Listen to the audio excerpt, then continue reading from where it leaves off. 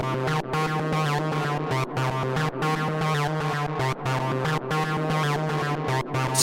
Spaces.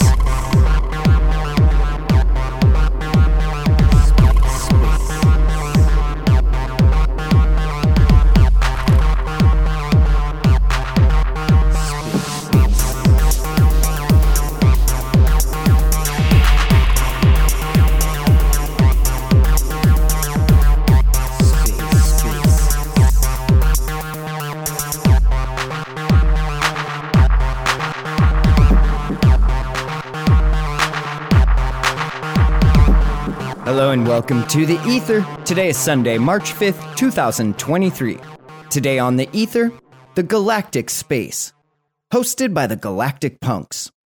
The Terra Trinity, Alliance, Feather, and Station. Let's take a listen. All right, hi everybody.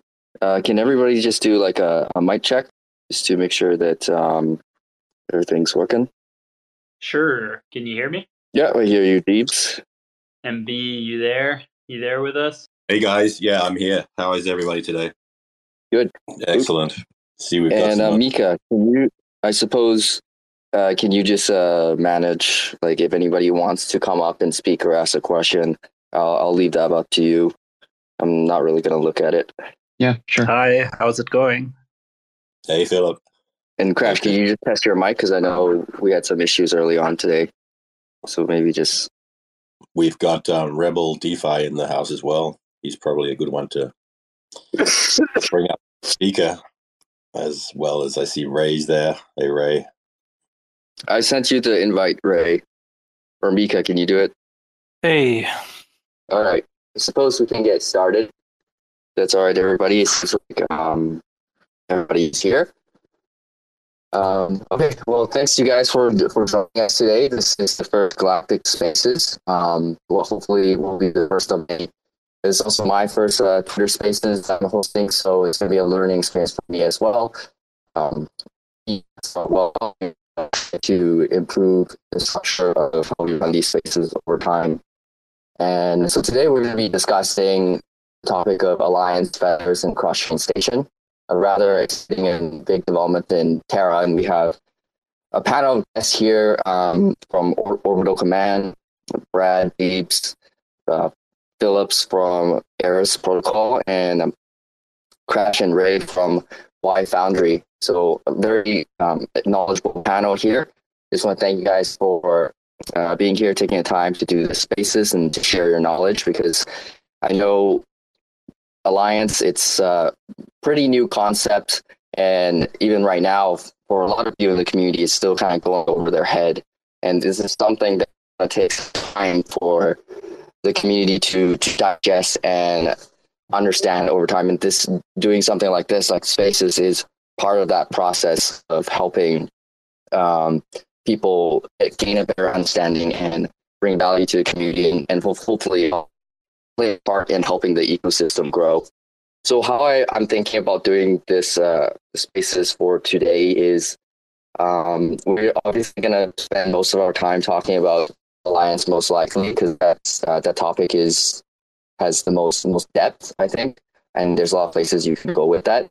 I also want to keep this spaces relatively open, so if anybody has any questions or want to add to the discussions, feel free to just raise me. I suppose I can give a little introduction about the topic that we're discussing, and just kind of... Hey, I don't mean to cut you off, but I'm not sure if anyone else... Yeah, robotic. Sorry, what's that? It was coming through a little rough. At least for me, you're like really breaking up. I don't know if anyone else is hearing that. Yeah, I think everybody's hearing it. Is this better? Yep. Okay. All right, well, just let me know if I'm breaking up or something like that. Just maybe not let me just continue to run on. But thanks for calling it out. So anyways, I was just saying, I'll just give a little introduction about the topic on hand, and then I'll kind of pass it off to the panel just to give a little framework to how to understand what this means. Alliance, Feathers, and Station was mentioned back in November, if I remember correctly, by Do Kwon. Did we lose him again? I think so. All right. Looks like getting rugged a little bit by Twitter Spaces. Well, we can just start talking about it if Sure. somebody else wants to lead into it. Hi guys, I'll just jump in for a little bit. Is CryptoSense coming back? He's still here. Looks like he's here. Fingers crossed he's going to get back in shortly. It's quite early morning for me. I'm sure it's quite late night for some of y'all.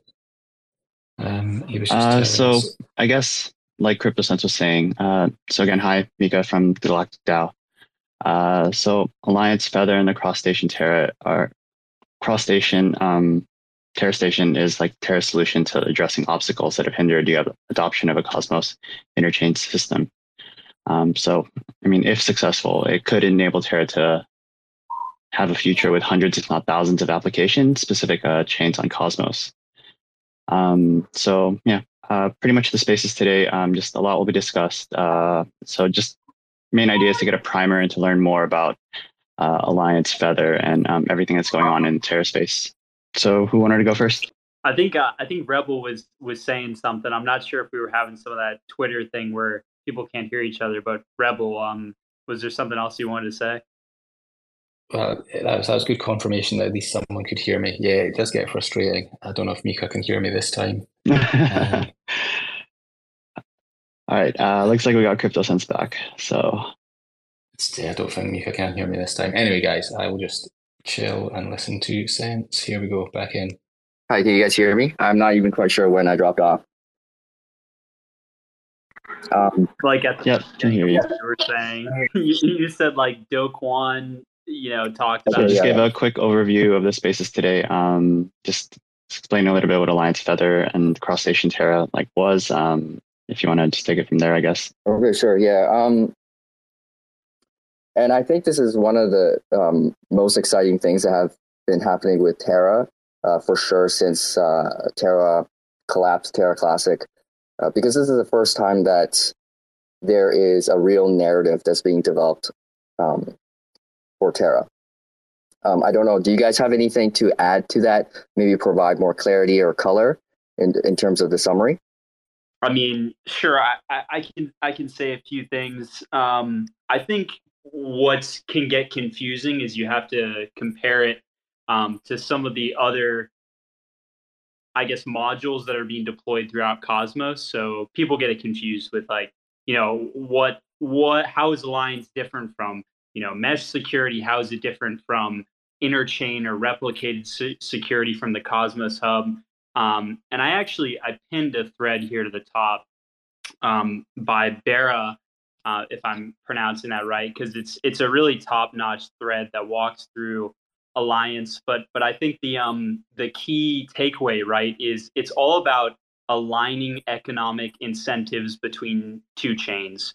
So it doesn't necessarily have to be about security. In its most basic sense, and he does a lot of great graphics in there. So if you haven't had a chance to read it, I highly recommend just pouring through it a little bit. But this idea of taking a yield-bearing asset and making it stakeable on a foreign chain, right? So it could be anything, right? You have Terra and Kujira. You say, B Luna from Backbone Labs is going to become an LSD that's now stakeable on Kujira. And then you basically set rules that can be, I guess, taxes, if you will. So it's an exchange of incentives. So you would say, okay, a little bit of the yield from this ST Luna, I said B Luna, so let's stick with one LSD at a time. From B Luna is going to go to Kuji stakers, and then in return, Kuji stakers are going to forfeit some of their staking rewards and give them to the people who are staking their B Luna on Kujira, right? So it's kind of this seamless exchange of incentives between two chains. And the end state, kind of how I view it, is you have Kujira people in this example have more Luna assets, and then you have your lunatics that have more Kujira assets, which can have a numerous other benefits and applications and use cases. But that's kind of how I wrap my head around it. And can you expand a little bit on the differences between, you mentioned mesh security and alliance? Yeah, let me jump in there and just give a quick breakdown. Deebs is absolutely right. So the focus of both mesh security and hub security, or ICS from Cosmos Hub, is definitely, as the name suggests, security. In the case of mesh security, chains that probably already have their own stakeholder sets, validator sets, already have pretty high market cap and are able to secure themselves, but want to do it more securely, they'll probably look at mesh security. On the other hand, with hub security from Cosmos Hub, it's more for new chains, probably chains that don't have their own validator set and probably don't want to have their own validator set, and are happy to use the hub's validator set. Okay, look, they give up some autonomy, but you probably get to launch faster. But again, it's about security versus alliance, which is about the economic benefits primarily. Can you expand a little bit on the economic benefits? Yeah, look, I can expand a little bit. I mean, the vision of alliance is, I guess, what you call a multi-chain world, where all the chains are interacting and sharing, economically sharing interactions. The economic benefits in setting up on alliance, it's the cost of bootstrapping security, which can often be expensive for smaller chains.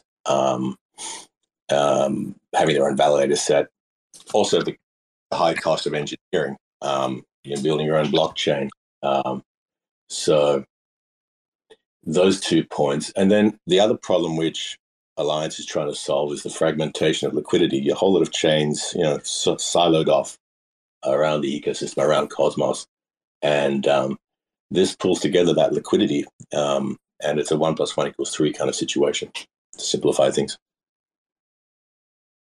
Yeah, just to your point for clarification, I think what you're referring to in the first half was more specifically focused towards Feather, right, Brad? Just in terms of the security piece and launching seamlessly. Sure, correct. So the audience perspective, I guess, we kind of have this, been talking about it from a big picture perspective. But from an audience perspective, like as a Luna holder, or let's say a native staking asset holder, how do they benefit from this? Because the whole idea of Alliance is to create this mutually beneficial win-win situation, right? So like, what does it mean for from a user perspective at a very granular level? Hey, Philip, I just want to jump in there with some examples of how Eris will help facilitate that. Philip's saying in the messages he might not be able to hear some of us. I'm not certain if he's hearing any of us. Dolph, are you hearing us? Yeah, I hear everybody except MB. So, and I have him delayed on the web browser, so I hear it a little bit weird, but all good. I think the biggest thing about Alliance is the economic security, because probably MB already talked about it. Bootstrapping a chain is very expensive regarding capital locking up for economic security, because something what we have seen in, for example, this Aqua DAO hack, this is the perfect example really of this. There was this DAO and it only had economic security of $200. So anybody could take over the DAO by only staking worth $100 or $200, and they can completely take over the whole project. And the same issue is when you launch a chain, you need to have economic security so that it can't be overtaken by some kind of bad actor. And what Alliance tries to solve is, this is very close to also this kind of liquid staking derivatives. We want to unlock capital. Because if you stake capital the normal way, you can only secure a single chain with it. And when you have liquid staking derivatives, you stake it on one chain, but the same capital can be used to secure another chain. So you can use, for example, AMP Luna, transfer it to White Whale, and soon use it as economic security for that chain as well. So for the end user, it's of course an additional yield opportunity, but for the chain deployers, it allows for a lot less expensive bootstrapping, liquidity, and economic security for their own chain, because they have to pay less, and because all these kind of different chains can share a part of their inflation with the capital holders. And what we have been thinking about for White Whale, because probably White Whale will be one of the first alliance chains we will see on mainnet. They also have the plan to allow many different kind of assets on their chain, like Juno, or from Huawei, the liquid staking derivative, ST Atom, and so on. And we will also have some kind of liquid staking derivative around liquid staking derivatives. So, for example, if you use AMP Luna and stake AMP Luna again through Ares protocol on the White Whale chain, you will get something like AMP W Luna, which will be liquid staked AMP Luna on the White Whale on the Megaloot chain. And all the rewards you are generating will also be auto-compounded back to AMP Luna and so on. So you have this kind of flywheel effect, that you have this kind of new token again that can be used for the next chain again. I had some kind of interesting white papers I read over the last couple of days, something like Eigenlayer. I'm not sure if many know about this right now. And if I'm talking too much, you just need to break me up somewhere. So Eigenlayer, Ethereum has a similar problem. So they have the issue that a lot of layer 1s, layer 2s also need to bootstrap this kind of economic security, and it's very expensive for them to bind this kind of capital, and it also extracts value out of the Ethereum chain. And what Eigenlayer is trying to do is that they restake the same Ethereum to secure multiple different chains. And this is, of course, some kind of end game into some kind of end game where Alliance can develop into something like you stake somewhere central a single coin, and the same economic security of this coin is being distributed to multiple different chains. So, for example, the same capital can be used to just secure multiple chains, like I said. Of course, the tech behind is a lot of more complex, but that's probably something we will be going into soon. Like robot voice. Who's talking? I think Crash. Crypto Sense. Hey, Crash. We can't really hear you. You're breaking up. Just while we wait for Crypto Sense to sort his mic out, Philip mentioned that Megaloot will be becoming an alliance chain. Do we know some other chains that are certain to also be? Crash, I don't know if you're speaking or not, but I can, at least for me, I can't hear anything right now. Rebel is talking right now. Yeah, I mean, we know about some more. For example, we are very close to the Carbon team. They also evaluate if it makes sense to deploy Alliance. We have some other projects that have not been published yet on Twitter that we are in contact to also to use Alliance, because Alliance is very useful for new chains to launch with, and it's an additional module that can bring a lot of value into the ecosystem, because you can bootstrap a lot of liquidity and also a user base into your own chain without requiring big marketing efforts. And yeah, for example, we already saw Alliance module integrated on the Kujira chain, for example. And yeah, I think there will be more chains, some Oracle chains, and so on. So, I mean, that's exactly what we're asking. Like, obviously, use LSDs, liquid staking derivatives, to participate, and Eris is one of those landscaping out. Or for me, and just someone, let's say, that is holding Luna, how do we decide which provider to use? Like, should we use AMP Luna, B Luna? Where's the pros and cons that people should be evaluating for liquid staking derivative provider? Well, there are of course I'm saying use AmpLuna because it has the best APY out there. We have made an analysis over the last couple of weeks, and it was really crazy how low APYs other liquid staking derivatives have. Everybody should do their own calculation about that. But of course, there are different factors like security, which of course Stride is pushing a lot into. We are pushing into the direction of providing the most stable liquid staking derivative solution. So all our products are geared towards a more stable space because we, for example, also developed this slow burn arbitrage mechanism where users can deposit Luna and an arbitrage bot will use it similar to some kind of flash loans to swap it to AmpLuna and slowly unbound it and stabilize the market. So it's some kind of counter pressure to liquidations, what we want to provide the user with. But especially for Alliance, if it's only regarding the best yield opportunities, this is what we are going for. We want to provide the best yield. We don't have any fees right now for the whole year of 2023. And we want to provide the best user experience for that. So what is exactly that makes AmpLuna yield so much larger than the others? Okay, so one is we don't have any fees right now. We try to target validators with 5% or less commission. Of course, now we have this kind of open governance system where users can decide which validator is being chosen. So you have a very free market Gauge principle of how the delegations work. We want to give back this kind of governance power and the delegations and also the voting power to the user. So anyone can vote with their own AmpLuna on governance proposals.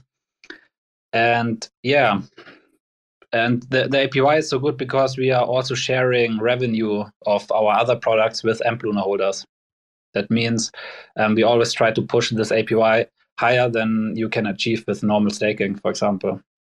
So maybe one thing we can do is we could talk about, I know nobody from White Whale is here, but we could talk about like what is the experience for a user that has an asset and then wants to utilize, sorry, we might put you on the spot again, Philip, but that has an asset and wants to utilize AmpLuna and stake on another chain like White Whale. Yeah, so a couple of weeks back, I read a post from Larry, and he thinks about DeFi should be similar to when you go to Amazon and you buy something, you have your own shopping cart, and you add these kind of items you want to have in there, and then you say, I want to buy it. And I also thought about that, and it could make sense to make this kind of user experience a lot easier if you could aggregate these kind of DeFi actions into a single shopping cart, something like stake Luna with this LSD provider, then transfer the Luna to Migaloo chain, and then stake it again with this kind of different liquid staking derivative on the Migaloo chain.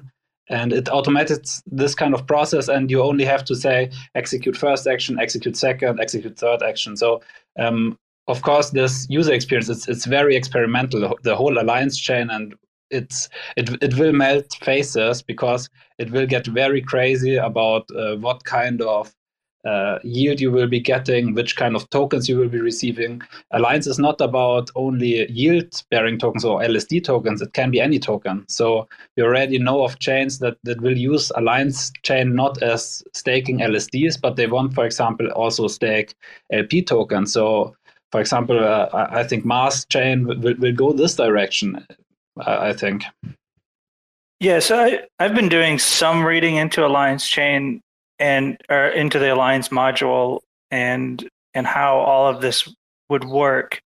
And it seems to me that, and I'd look for anybody else on the panel's validation on this or insight into this, is it seems to me that the way for Alliance to work best is that Terra 2 becomes a liquidity hub again, so that all assets pass through a singular source when they get distributed to Alliance chains because of the way IBC works. And I know I don't think I'm leaking any alpha on this, right, Rebel? But I know that TFM is working on solutions. I know Kepler is working on solutions to kind of get all native assets going through the same path, because when two IBC assets that happen to have the same native asset come from two different chains onto a third chain, they actually are two different assets in the interpretation of that, target chain, if that makes sense. I don't think it's even necessary to do that. For example, also Carbon Chain, they are also doing this kind of, I'm not sure what they are doing in behind, but they have this asset standardization process where they convert, similar to what also Binance is doing on their central exchange, that any kind of stablecoin you deposit there can be converted as BUSD, and when you withdraw, you can decide which kind of asset you withdraw again. And something similar, they have some white paper about that, how they also want to solve that with IBC connected assets, so that you could have different routes. And they have these kind of pools where you throw together the different the same asset from different routes, and you have only a single asset on the same chain. So something like this would also be possible for IBC chains to implement. And look, my understanding is that the key thing, especially with Terra Station, is that the end game is to provide like a totally seamless experience for the user. So you really won't know what's happening in the background. These kind of actions and activities you described. The end goal being something like Terra Terra Station as the interface to Web3. Yeah, I think looking at like the technology, I don't know if we want to say we're very early on this, but there's going to be a lot of layers of user interoperability that are going to that need to be, or that are going to be implemented to make this thing, like as Philip says, not to not melt your face off when you're trying to work with it, because I can see the technical challenges of having all of these chains that are essentially sovereign and equal, trying to interact with each other with assets, and coming at it from different angles. There has to be a way to kind of organize all of that information as it's getting onto these chains and then make the best sense of it. I'm curious, maybe my understanding, but do we know what the impact will be for, like, is there a danger here for centralization, like larger chains, like the smaller chains almost being kind of like, it's almost a serfdom to the hub, and some of the larger chains that, take over that from provide the extra economic security? That's just something that I think about. And is it hard to know exactly what the consequence will be with the market? I mean, are you essentially asking, like, if you have a new startup chain that's attached to like Luna, and there's tons of liquidity in Luna, so you have all these liquid stakers that then move their assets over to secure, or to do the economic incentives on a new chain, and take a lot of the rewards out of it? Yeah, I mean, in some ways, like, is this an option that's almost in between actually having your own sovereign chain and just being a dApp on another chain? Like, is this somewhere in the middle, and is that kind of the intent? Because that's what it seems like to me. Like, you're sacrificing something for the shared economic security that you're getting.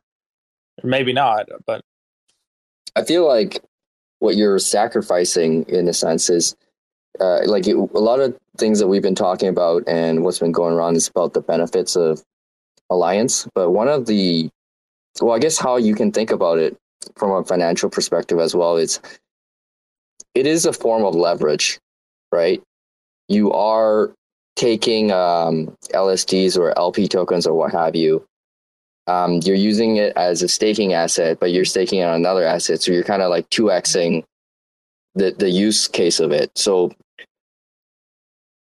it makes it more capital efficient on one hand, but I could also imagine a scenario where it could get out of hand. Like if someone took a LSD that was staked and then maybe made that another derivative, and at some point you get into this area where there's systemic risk. If one chain goes down, it affects all these other chains as well. I don't know if you guys agree with that or not.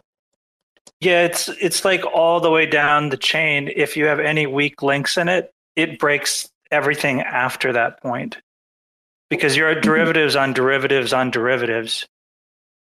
Right. So on one hand, it does help the chains through diversification, so it reduces the risk. But there can be a scenario where if it's overdone, it can create systemic issues. Is this kind of like, is a useful way of thinking about it is instead of you have one asset, like an index fund, currency index fund sort of thing, that you're instead relying on, which is encouraging all of these actors to like operate together, hopefully move in the same direction from a good perspective. You just broke up at the end there, Crash. Yeah, Twitter's determined to rug me. I think another thing that'd be interesting is how the governance is going to play out, because for Alliance, both chains needs to kind of accept this alliance through their own governance process. And in some sense, when two chains enter into this agreement, they're essentially economically tied to each other, right? Especially if there is a take rate, like the take rate is above 0. It could have. I can see the benefits of it, but I can also see the negatives, because you could create the scenario where there's moral hazard in some sense, because you're riding off the benefits of another chain. Like, do you understand what I'm saying? Yeah, I kind of looked at that in the sense of if you had a large liquidity source, like let's say Terra, LSD stakers that went to a third-party chain and started extracting the rewards of this new chain's token, they're essentially amassing a supply of native governance tokens while they're also, holding a position in governance. So essentially you have this foreign power on another chain, on these alliance chains that are amassing control of the alliance chain's governance. But Rai, I think Alliance, there is a difference between the take rate, so what is being shared, and about the governance voting rights. So each chain can define their own governance principles that, or at least I thought that was possible in some kind of way to define a fixed rate of the governance power that is being shared. Yeah, I've read on it, but I feel like we're still so early. I don't think I haven't seen that implemented really anywhere yet. Maybe I'm mistaken on it, but my understanding was that if I'm staking, say, AMP Luna or using AMP Luna on a different chain, I have, like, say I take my AMP Luna over to Megaloo, and I'm staking my AMP Luna on Megaloo, I have no governance rights. That's my was the way I read understanding it too, anyway. Rebel. So while I will be like getting some whale tokens in return and kind of building up some governance voting power, unless I've got an absolute fat stack of AMP Luna, which unfortunately I don't have, it'll take a long time before I really develop any sort of stake on the Megaloo chain without actually buying whale. You bring up a good point there. Then you have a foreign entity, right? These AMP Luna staked on the Megaloo chain, getting the native token, but have no skin in the game with the token. Like they don't even hold the token, and they're just getting it as a reward. So that to me seems like it could have the potential to create sell pressure on the whale token. It depends if people are sort of farming and dumping, and other LSDs are available. I know we've got a few guys from the Backbone Labs crew in B Luna in the house. But yeah, I mean, I don't think I'm unique in thinking that is this not the whole point of Alliance, that we can hold Luna and then take the LSDs over to other chains where we think, yeah, I want some of that token. I'll say whale, but I'm not so bullish on whale that I want to chuck tons of like new capital in. So I'm going to use my Luna to farm whale to build up a whale position, as opposed to just to get whale to farm and dump it. Is my, I mean, I personally, I'm only going to be taking my LFDs to alliance chains where I want the asset. I think. Well, I think both of those options are available, right? You're getting the token, and what the recipient of the token chooses to do with that isn't restricted, as far as I can tell. Absolutely, yeah. One thing I wonder is that over time, as things get more efficient, with are we going to be seeing essentially people deploying bots of some sort that will make these decisions and just go to where the highest APR is, farm those tokens, and then sell them to buy more LSDs, and then just kind of move it so where the highest APR is, but not actually hold those tokens in any long-term capacity.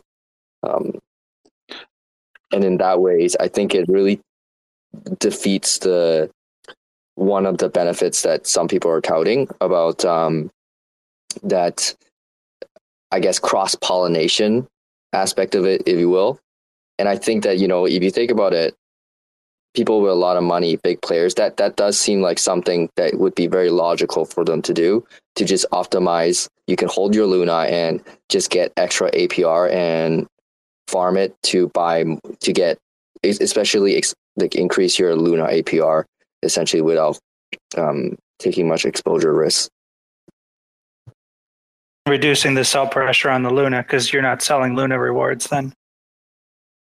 Yeah, and I think another thing that would be interesting is that because you can set the take rate at 0, and I wonder how many projects would decide to do that. Put the take rate at 0. You can offer much less staking of your own staking asset tokens.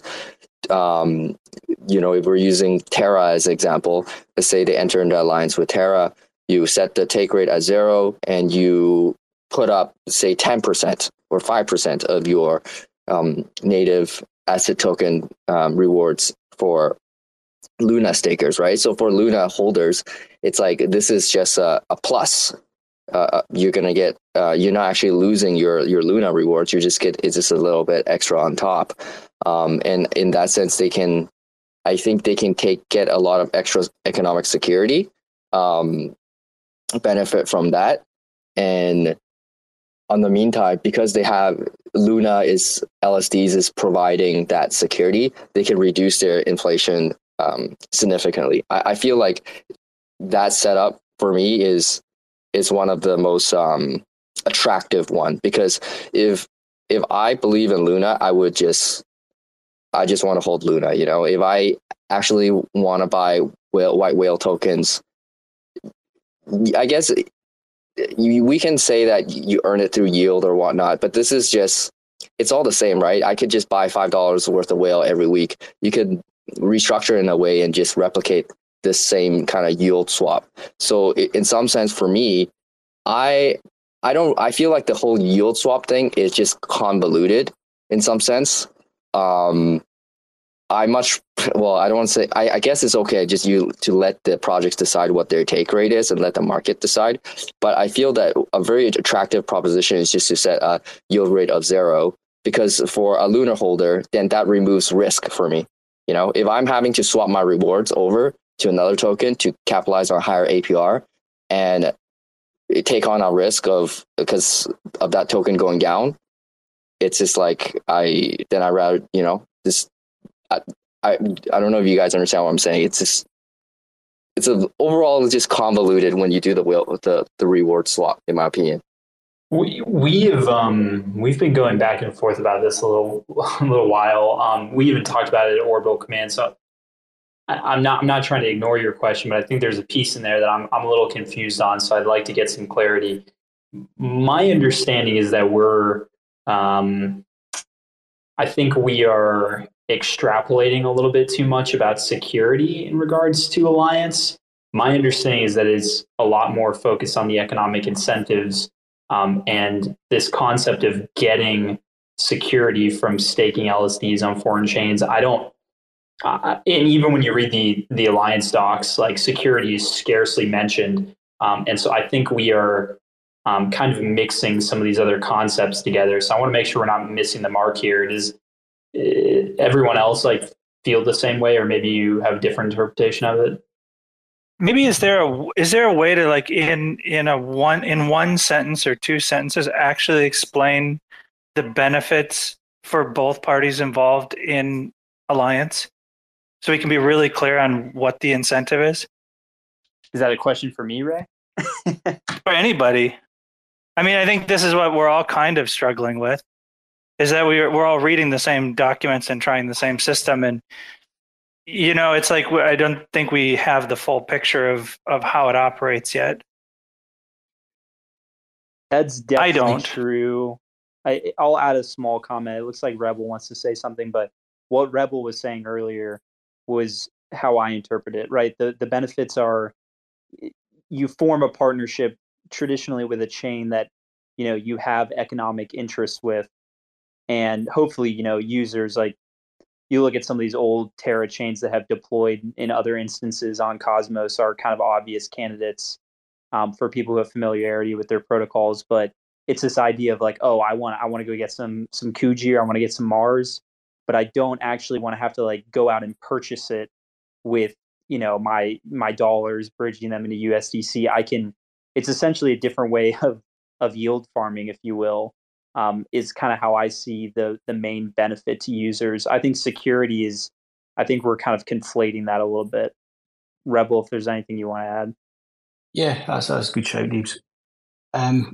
But also, I mean, like with these smaller or newer alliance chains, I mean, if there's big alliance assets, for example, like ST Atom or B Luna, Amp Luna, whatever, and we'll say White Whale is the example, or the Megaloo chain.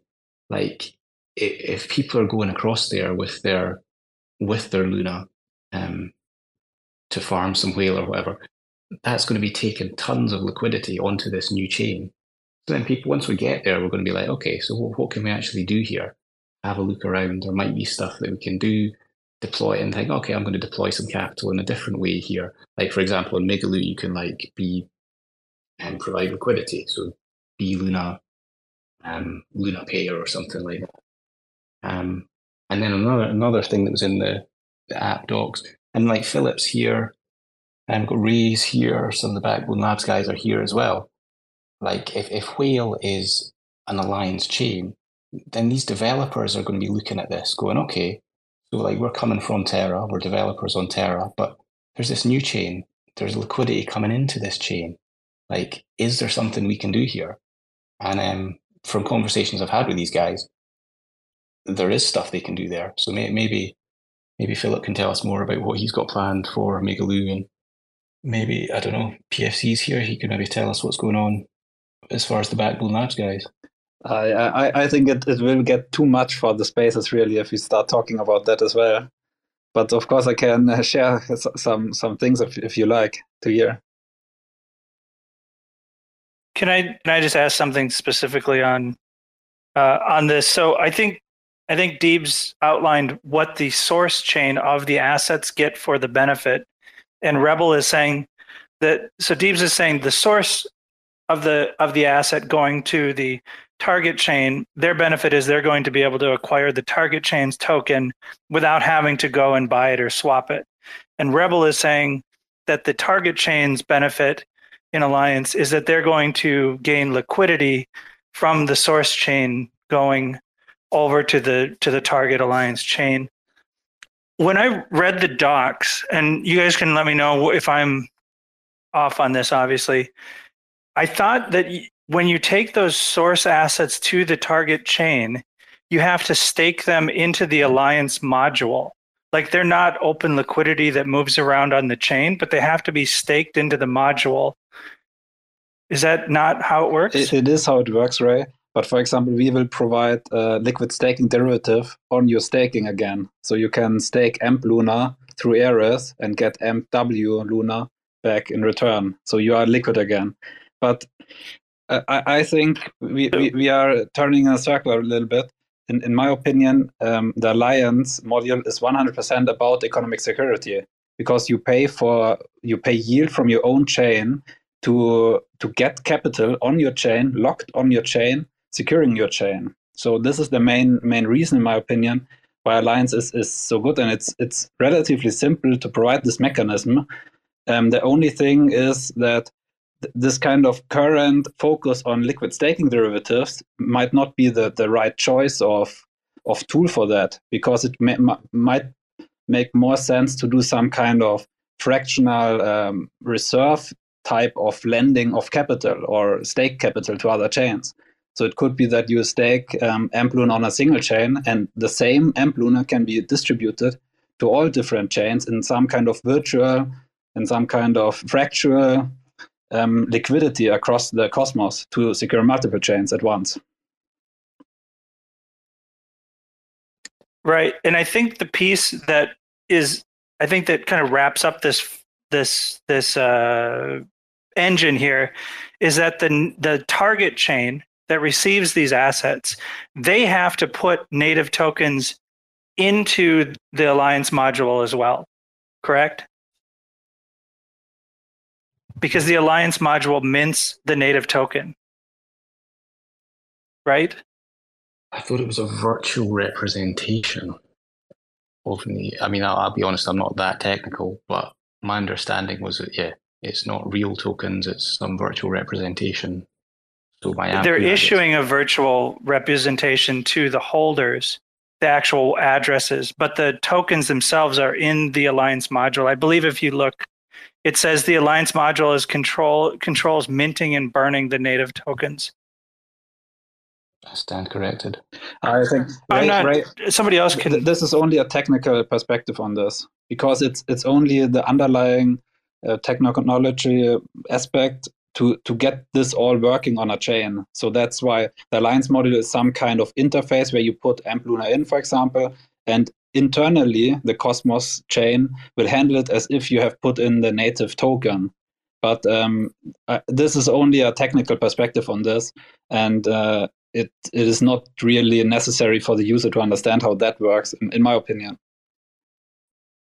Yeah, I could agree with that. I just want to make sure we're accounting for all of the pieces that are involved in this. So nothing's getting made out of thin air. There's an accounting. Things are flowing in that sense.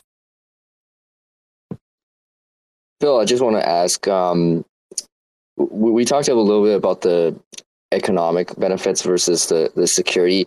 Would you say, though, because this, maybe I'm wrong here because I'm really not technical in terms of like software development and things like that, but to me the economic aspect is very strongly tied to the security aspect. Like, for example, you gave I think you mentioned earlier on that there was some project that had their network secured by only $200 or whatnot. It's Aqua and DAO and Juno. Right. So wouldn't the economic value or the Alliance aspect of it in some ways is, I guess I wouldn't say synonymous, but very interlinked with the security aspect? Yeah, totally. In my opinion, 100%. And that's also one of the reasons, I'm not sure how the project was called, but this native USDC that wanted to use interchain security to launch their chain, and they have decided to go with, what was it, with chain of authority, governance by authority. Starts with N. Yeah, exactly. And so they also have decided to not use interchain security because they want to have more control over their own economic security, because the ICS had some kind of issue with slashing or how slashing could happen, and it was too big of risk for them to launch it with that chain. It's a Noble XYZ. That's the tech. Can I just come back in on this security stuff? I'm not sure I really get it at all, because my understanding is that Bone Luna, Amp Luna, whatever, if we go over to White Whale with that and we stake a ton of that on the White Whale chain, we as stakers, we don't have any governance rights. That's at least my understanding. So it's the stakers of White Whale are the ones who control governance on the chain. And again, my understanding, correct me if I'm wrong, is that, and maybe maybe I'm getting confused with something Philip's doing with Amp Luna, but I thought the stake of the foreign assets on an alliance chain just mimic the vote of the native assets. So if whale stakers were going to vote to do something crazy, all the Luna that's staked on White Whale would just mimic that vote. And again, that might be wrong, but that was the way I'm understanding it at the moment. So I'm understanding it that users still will get some voting power, but it depends on the configuration of the chain. So White Whale can say they give away 2% of their incentives to Amp Luna or B Luna, and in return, B Luna or Amp Luna will only get 1% of governance rights. Okay. I mean, like the Alliance, I'll just read one sentence from the Alliance docs. It's in here. Only delegators who stake native assets directly to validators can participate in governance. Yeah, that was my understanding too. And I'd be very curious if y'all are reading this elsewhere, that you could point us in the direction, because that's my fundamental like misunderstanding here too. I'm trying to figure out where security is coming into play here if you don't have governance power. You know what? I'm going to jump in here because I just want to clarify something, or at least like let's flesh this out. We've been using the word security a lot, and I guess for me, can somebody explain? Let's explain the potential attack vectors that a blockchain is trying to secure for. I think it's important to maybe like if someone can use some examples of, because I guess, you know, there's different types of attack vectors that when we're talking about security, and then maybe we can kind of divide out which is being secured with using Alliance or mesh security or whatnot. Like, does anybody have any examples of how, like what exactly we're being secured for? Yeah. So, again, correct me if I'm wrong on this, and I could be wrong on this, but where I understood the security aspect came in is with the module, the Alliance module itself, being able to burn and mint the native tokens, that when you stake the approved assets into the module, it mints native tokens and then stakes those to the validators with it from the module. So that's how you build security on the chain, is because the whitelisted assets from other Alliance chains coming into the Alliance module mints the native token and then sends those tokens to validators, which increases the amount of governance tokens that are staked. Is that how it works? And who's voting with those governance tokens, Ray? That's I have to reread. I've read this like a month and a half ago or whenever we talked about it. I thought it was that the holders of those staked assets,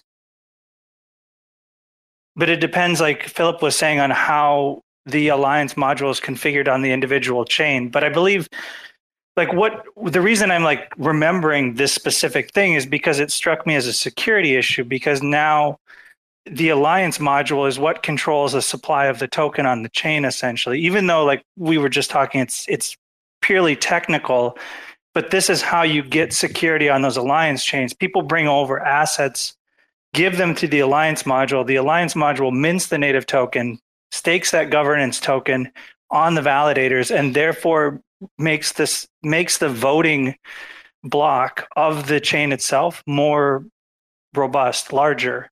So you can't have a governance attack with a small amount of liquidity, because the issue at the beginning of a chain's life is that there's very little token supply or there's low liquidity.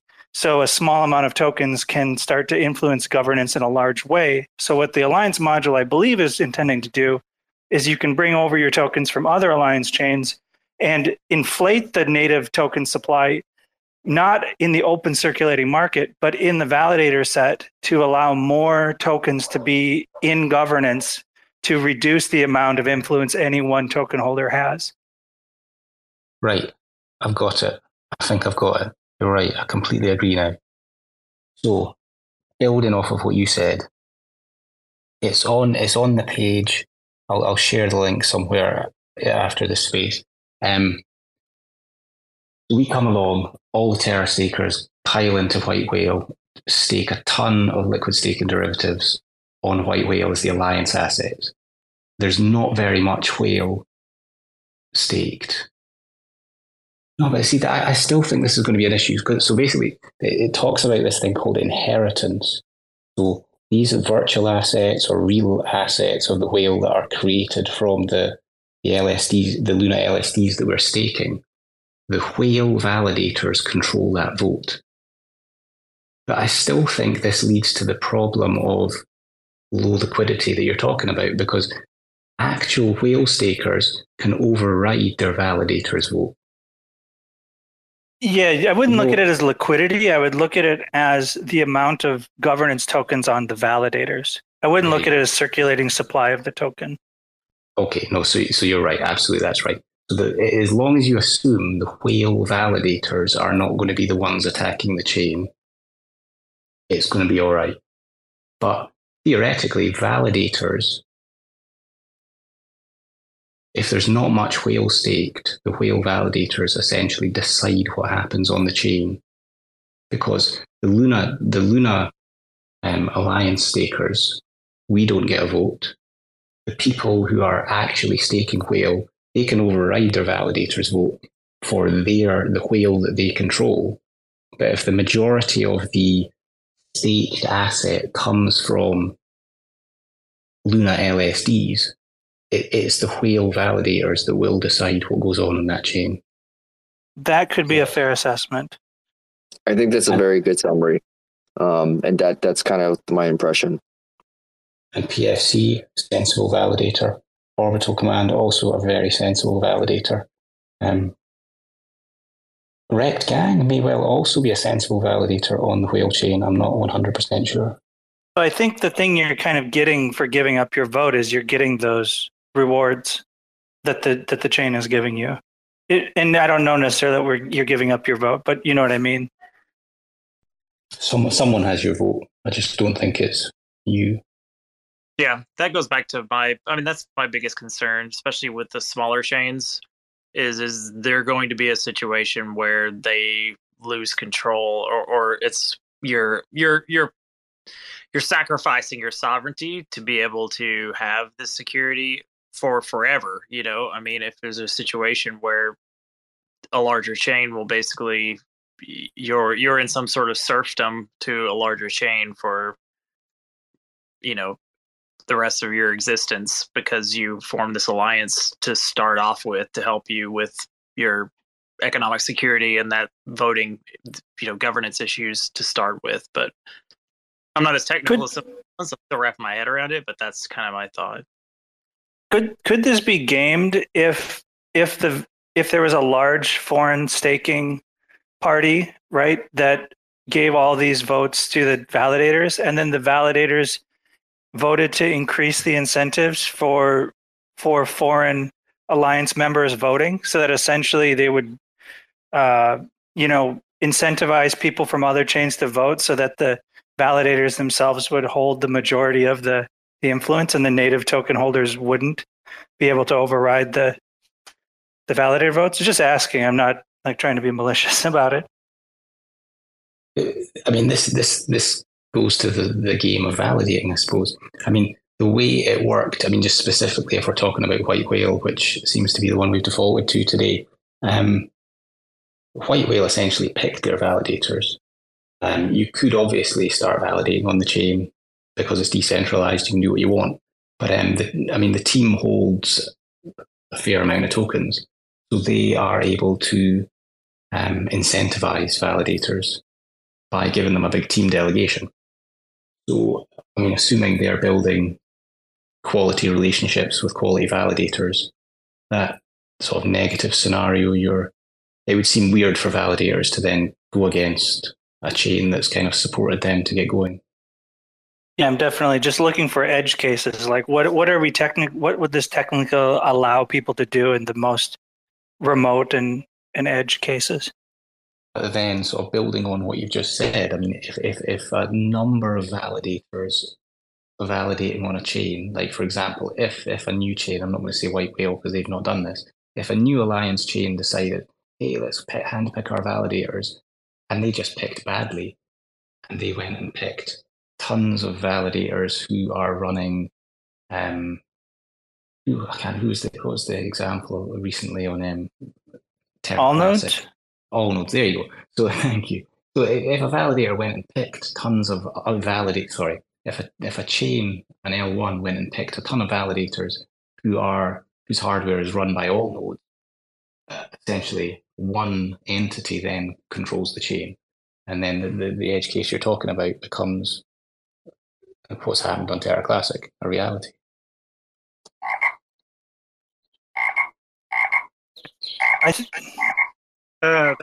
That's a good point. I do like that, especially in the spirit of being able to spin up a new chain and do it the right way. Like, that's the real value I see in something like this. Like, can you check all of those boxes from wallet to some of the utilities to the, economic stability for being able to start your new chain? I definitely see value in that. If I didn't even think about the validator problem, Rebel. Just to be clear, I don't think there is a validator problem, unless the validator problem is a symptom of an L1 problem, that they are unable to pick sensible validators. Sure. I didn't mean problem. The potential issue there. I mean, all nodes, I think that's a fantastic example, if you just don't know exactly what's going on behind the hood. I think the only other elephant in the room on this is if something happens again where IBC breaks or a chain goes down, right? Then all of those assets are trapped on that chain until the issue gets resolved, which I think with Luna Classic, it took 6 months or more. What would happen in an event also of like one the larger tokens that's securing a lot of the smaller chains, it just tanking, like it crashing? Would it be pulling a lot of them? I mean, is it for better or for worse sort of thing? Hopefully it would help in those sort of situations for all parties involved, but is it like you're going to be tied to this and it could potentially cause a lot of pain for some smaller chains? Collateral damage, so to speak.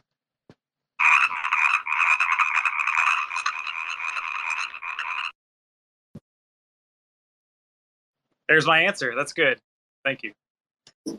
I think what you said there goes both ways, and definitely it leads back to that systemic risk thing that can develop, especially if you have one big chain that has economic alliances with a bunch of other chains, and that were to go down, right? And I think I talked to you a little bit earlier, Crash, about this. It almost seems like that with the Alliance module, we're kind of moving into this space where these app-specific chains are kind of like apps to a layer one, the larger one, except because they're their own chain, they have more flexibility in how the blockchain runs to suit their needs. So you kind of have that, like, the best of both worlds, or at least a merger, or kind of like a midway between being two completely separate chains or being an app on another L1. Yeah, and like going multi-chain, I mean, it just definitely makes sense from that perspective. If you have multiple, larger chains you want to be on, making that a more seamless process throughout all of this. Yeah, and if we just think about Terra Classic as an example, right? When Terra Classic went down, it basically just killed all the other apps along with it. But in this model, if Luna 2.0 or Terra 2.0 were to go down, it would definitely affect the chains that were allied to it, but not to the same degree. Like they probably would be able to survive much better, but yeah, their economic security aspect of it would take a significant hit. I actually don't know if the economic security would take any hit, actually, because those tokens would be trapped. So the validators would continue to vote the way they always would vote, but the people who own those tokens would never be able to unwind them back to the original asset. I'm not sure it would actually affect the side chains in the voting aspect at all, or the side chains, alliance chains. Well, not necessarily the voting aspect, but just like you have X amount of monetary value that's been staked on this this other chain to secure it, but even though it's not unwind, like that value, that market cap for it just drops. That makes sense. I might disagree with that. But I think if you can explain how the market cap would I don't believe that the AMP Luna, let's just use AMP Luna, right? Staked in the Alliance module has any value on its own on the Alliance chains. The value is on the natively staked tokens that get minted into the governance, but I don't believe the AMP Luna represents. I mean, I guess I don't know. That's a question. Does it represent part of TVL on these Alliance chains? I don't know why it would necessarily, but yeah, they're quadruple counting of assets to exactly what's really going on for each of these chains. I mean, Philip, what do you think? I don't think if they lost the IBC connection between Terra and an Alliance chain, it shouldn't affect the governance on the Alliance chain. Yeah. Not per se IBC, but let's say what's the impact on, let's say Juno and Terra 2.0 enter into Alliance and Terra imploded. What happened? What's the impact on Juno? The biggest impact, in my opinion, would be that this kind of economic security would be lost because Luna would be worth 0. And if you have a chain, an Oracle chain, for example, that is not being secured anymore, anybody could take it over and broadcast wrong oracles to the whole of Cosmos that have integrated this Oracle chain. And the same would be for Juno. So that would mean if the chain is too reliant on a single Alliance asset, like for example Luna, and if Luna would crash again, then it could mean that the economic security is gone as well. So this could be an issue, but that's why this Alliance module is so flexible and it allows a multitude of different assets to secure the chain. So you can have also LP tokens in there, you can have stable coins in there, and so on. And this is the biggest value, in my opinion, of these kind of Alliance module, that you don't have to rely on a single chain to have a failure. So you can have always multiple different assets to be staked. Like I said before with Migaloo, there will be probably all liquid staking derivatives that White Whale can attract to their chain. They will also use in Alliance. Maybe, Philip, you can validate this with me in my thinking here. But basically what this Alliance module allows chains to do is to inflate their governance without actually having to mint those tokens, correct? So they're basically... Yeah, they don't have to pay capital.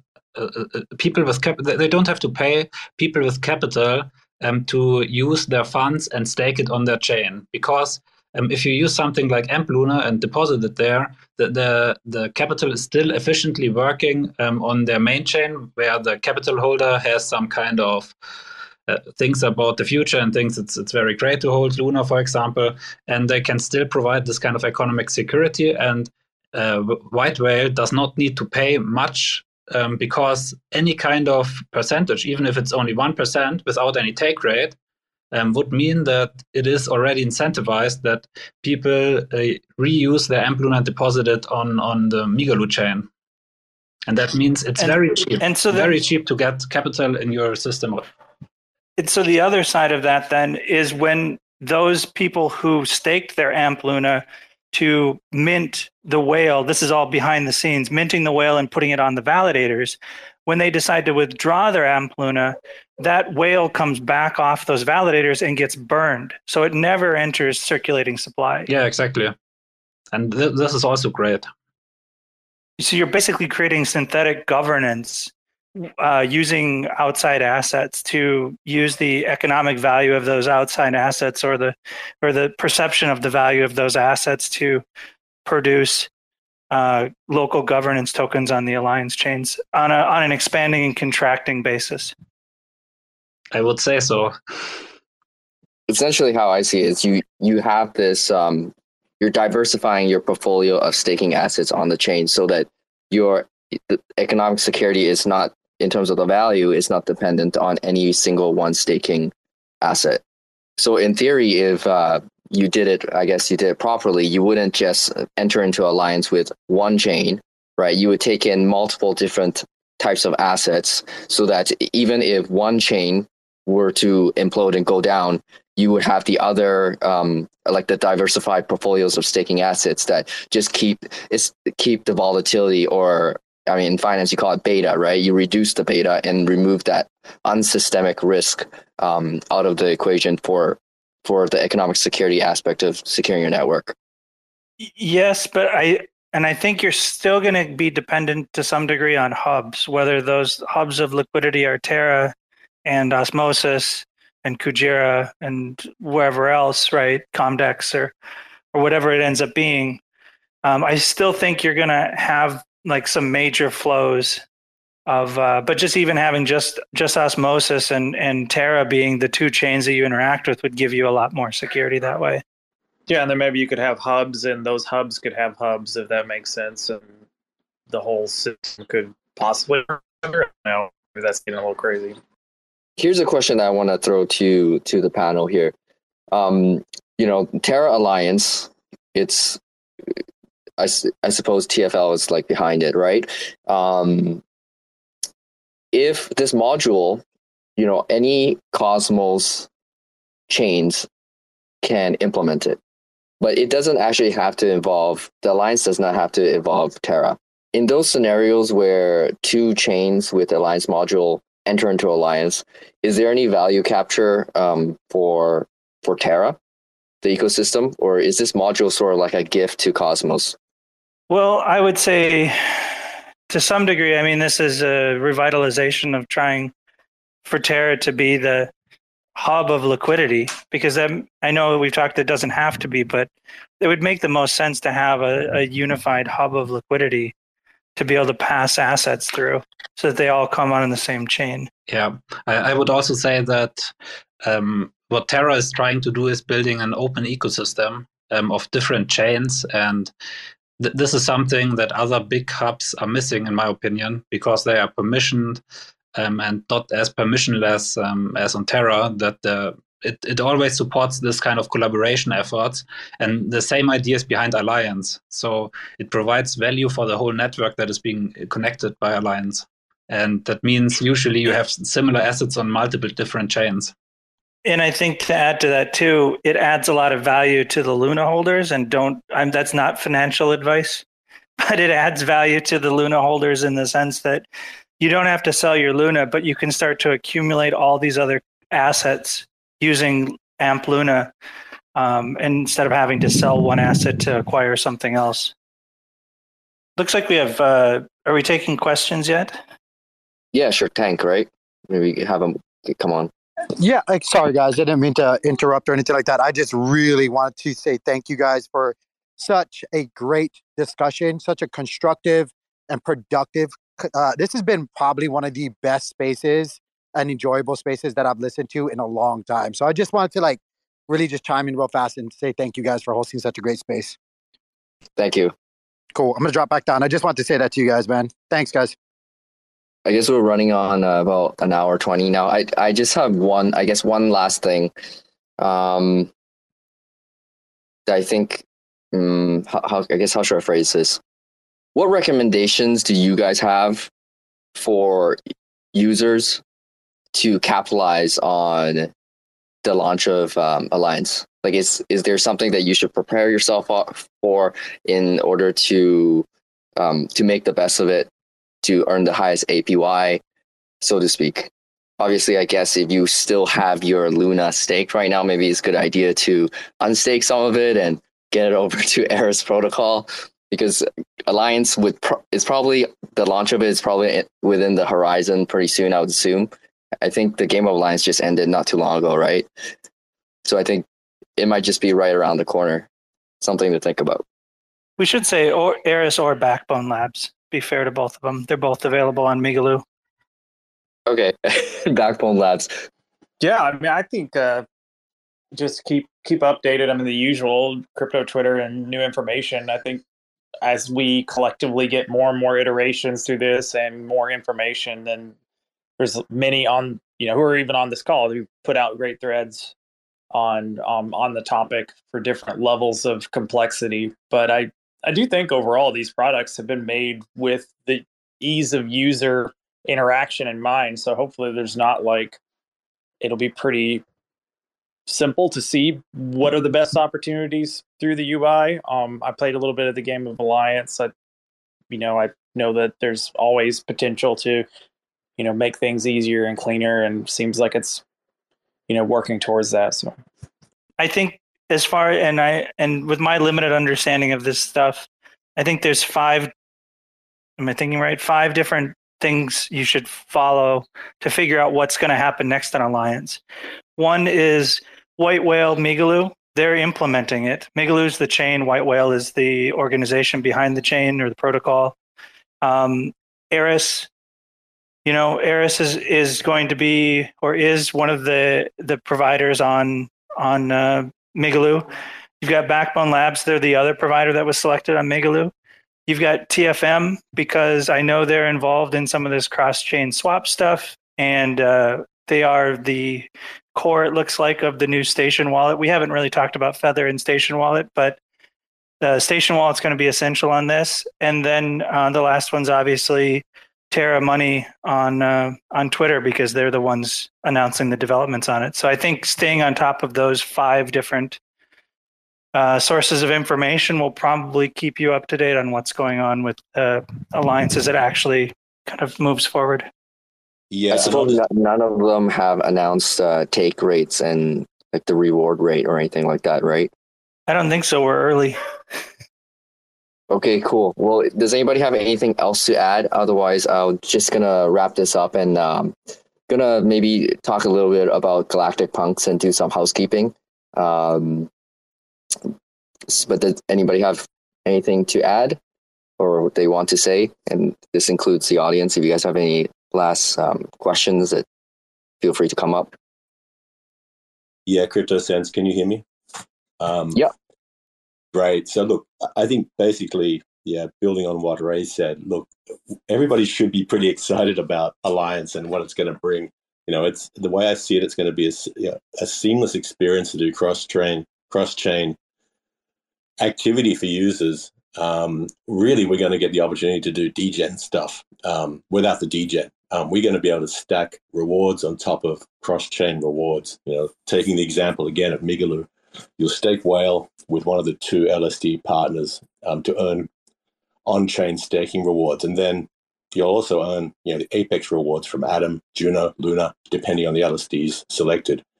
Then you'll transfer those LSDs to a satellite chain like Comdex or Injective or Terra and stake for that chain's rewards.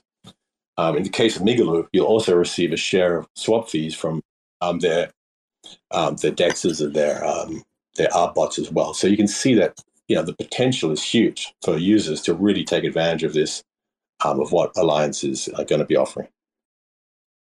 Okay, I think that's pretty good. I just want to thank everybody for joining us, especially the panel. Thanks for taking the time.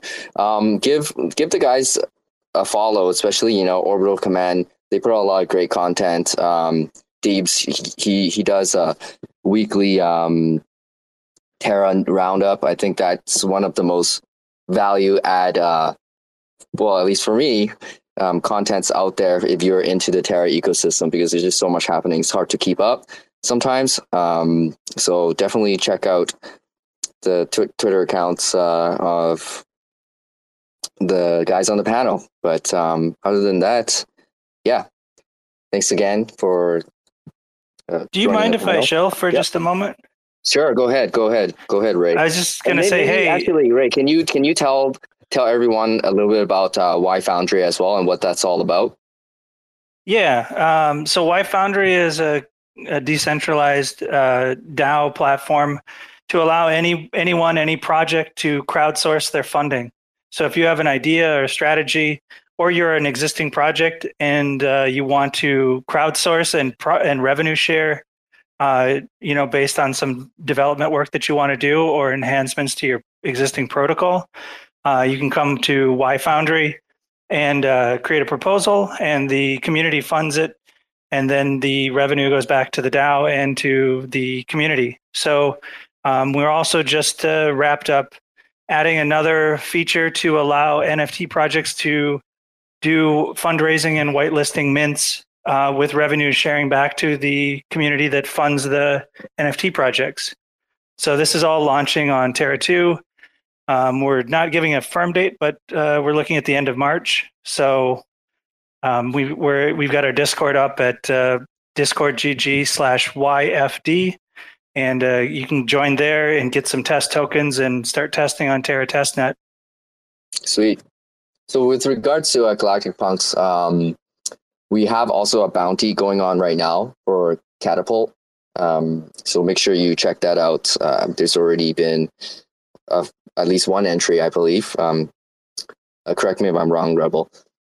There's also an airdrop for Galactic Punk holders, a new collectible that we're going to be launching, Galactic Tales. You have to have migrated your GP to Terra 2.0. So if you haven't done so yet, right now will be a good time to do so. The snapshot will be at on March 15th. So make sure you do it before then.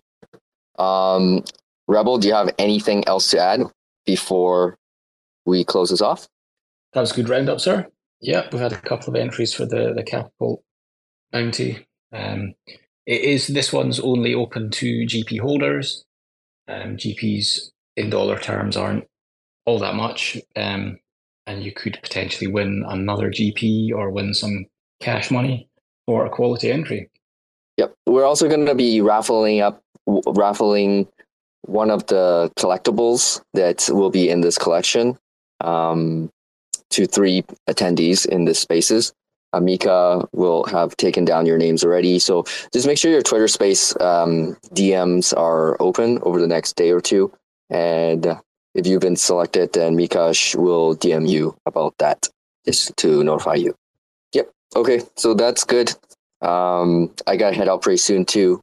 But yeah, thanks again, guys. This was great. I learned a lot as well. Flesh out some of the stuff that about Alliance. Like I said, it's a little convoluted, I think, even for people like us who stay on top of what's going on with Terra. So it's good to have these conversations just to flesh things out.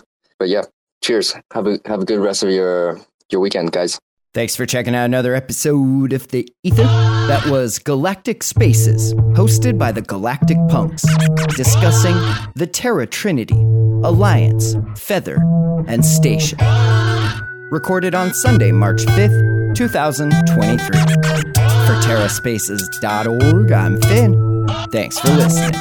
Sneaking through back alleys on a little cosplay. Broadway all day, looking like the wrong way. Resuscitating major players in the waiting room. Sifting through the paperwork while I be debating fools. Breaking rules, breaking bad, like we always wait for doom. Slayed a few in my early years, off beneath the shrooms. Sitting in the dark, waiting for the daily news to let us know what we should believe as the latest truth.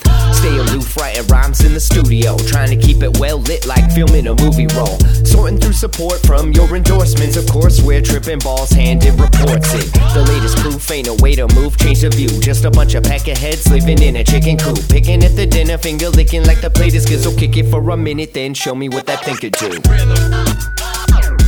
+ 2. Show me what that thing could do. 2 + 2. Show me what that thing could do. 2 + could do. 2 plus 2. Big thinking energy always gets the best of me when I kick it in the lab, messing with new recipes. Gotta mix and mash, flip the latch, letting rhythm scratch. Dope shit, spitting facts with my vision smashed. Big drip aristocrats, dishing out a list of trash. Missing wisdom, this fish is too big to catch. Better let the missus know where you hid the stash. Watch your next step, bro, before you hit the traps. Walking on eggshells, tripping over landmines. And I'm about done dealing with these damn lies. Man, I'm looking at this planet like a franchise. Chastised into digging holes in the back nine. The latest proof ain't a way to move, change the view. Just a bunch of peckerheads living in a chicken coop. Picking at the dinner, finger licking like the plate is good. So kick it for a minute, then show me what that thing could do. 2 plus 2. Show me what that thing could do. 2 plus 2. Show me what that thing could do. 2 plus 2. Show me what that thing could do. 2 plus 2.